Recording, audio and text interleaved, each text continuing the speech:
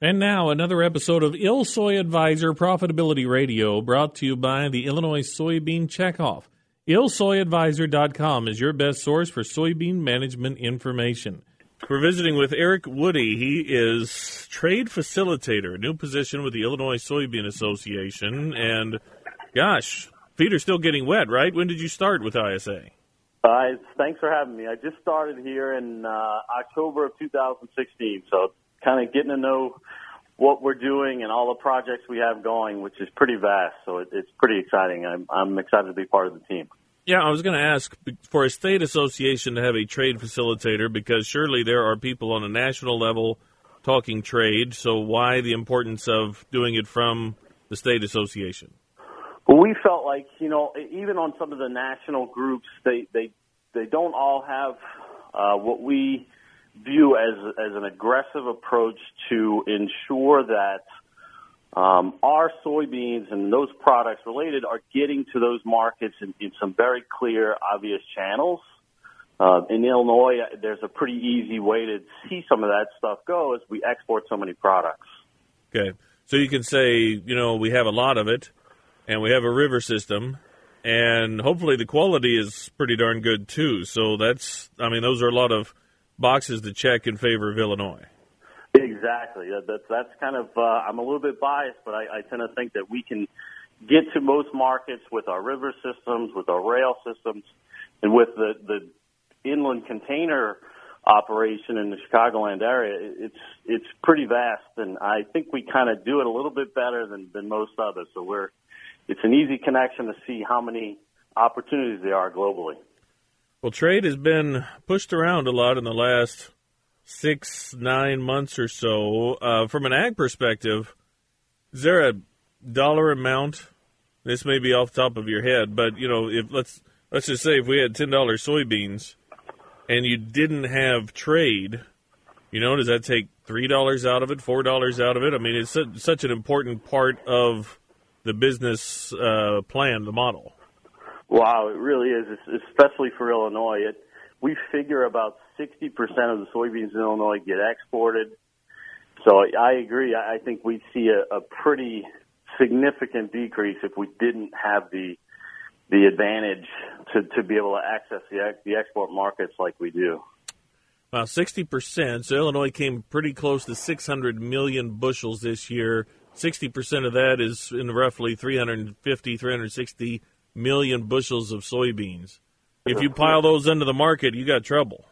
Exactly. We that's why I think all of the folks in Illinois are really concerned and paying close attention. That those numbers are exciting from a production standpoint, but to say that we rely heavily on the export market is kind of an understatement. It's definitely the case. So what were you doing before this? That certainly you were already in trade. What how did you get a part of this, and what were you doing in trade to qualify you for the position? Well, it's been a pretty easy transition. Essentially, I spent the last 11 years doing export trade in containers, a bit of vessel work, and all of the inland logistics pieces. The folks at Illinois Soybean Association just sort of figured that I'd be a good match. So I spent the last 11 years trading, exporting, traveling to foreign markets, trying to find the best options for soy products, U.S. ag products to find their way into those markets. So you're well aware of the Antique River system that we're dealing with. I am, yeah. Luckily, it's a pretty big focus for us at ISA as well. We have some transportation projects where we are working on and kind of getting those projects in front of hopefully the right people, aligning partnerships to hopefully get some improvements in some of those road systems and definitely in the river systems. It is absolutely some issues in some of those points where there needs to be some attention. So that's good. You already, in some cases, you were connected, so it's not like there's a complete brand new list of things to do. I mean, there's a long to-do list, but you probably had some of that already in mind when you hit the ground running. Definitely. I think, at least from my standpoint and our marketing group at ISA, what I view is sort of the practical stuff, to align the right people to get projects going to ensure that we're getting soybeans into the markets, that any challenges might be in the way, that we're working hard, focused on kind of removing those challenges, or at least minimizing them as much as possible. One of the things I think about is Mexico, and you could feed the fish. And it's not necessarily Mexico, but I remember talking to a farmer about that, where they get the soybeans and they use the soybeans to help feed the fish. There are many different ways where exporting or where soybeans can benefit from that.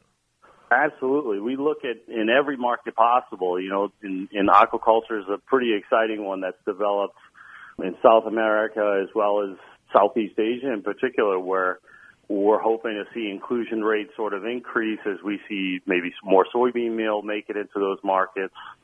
We look at every possible way to get the most out of our soybeans.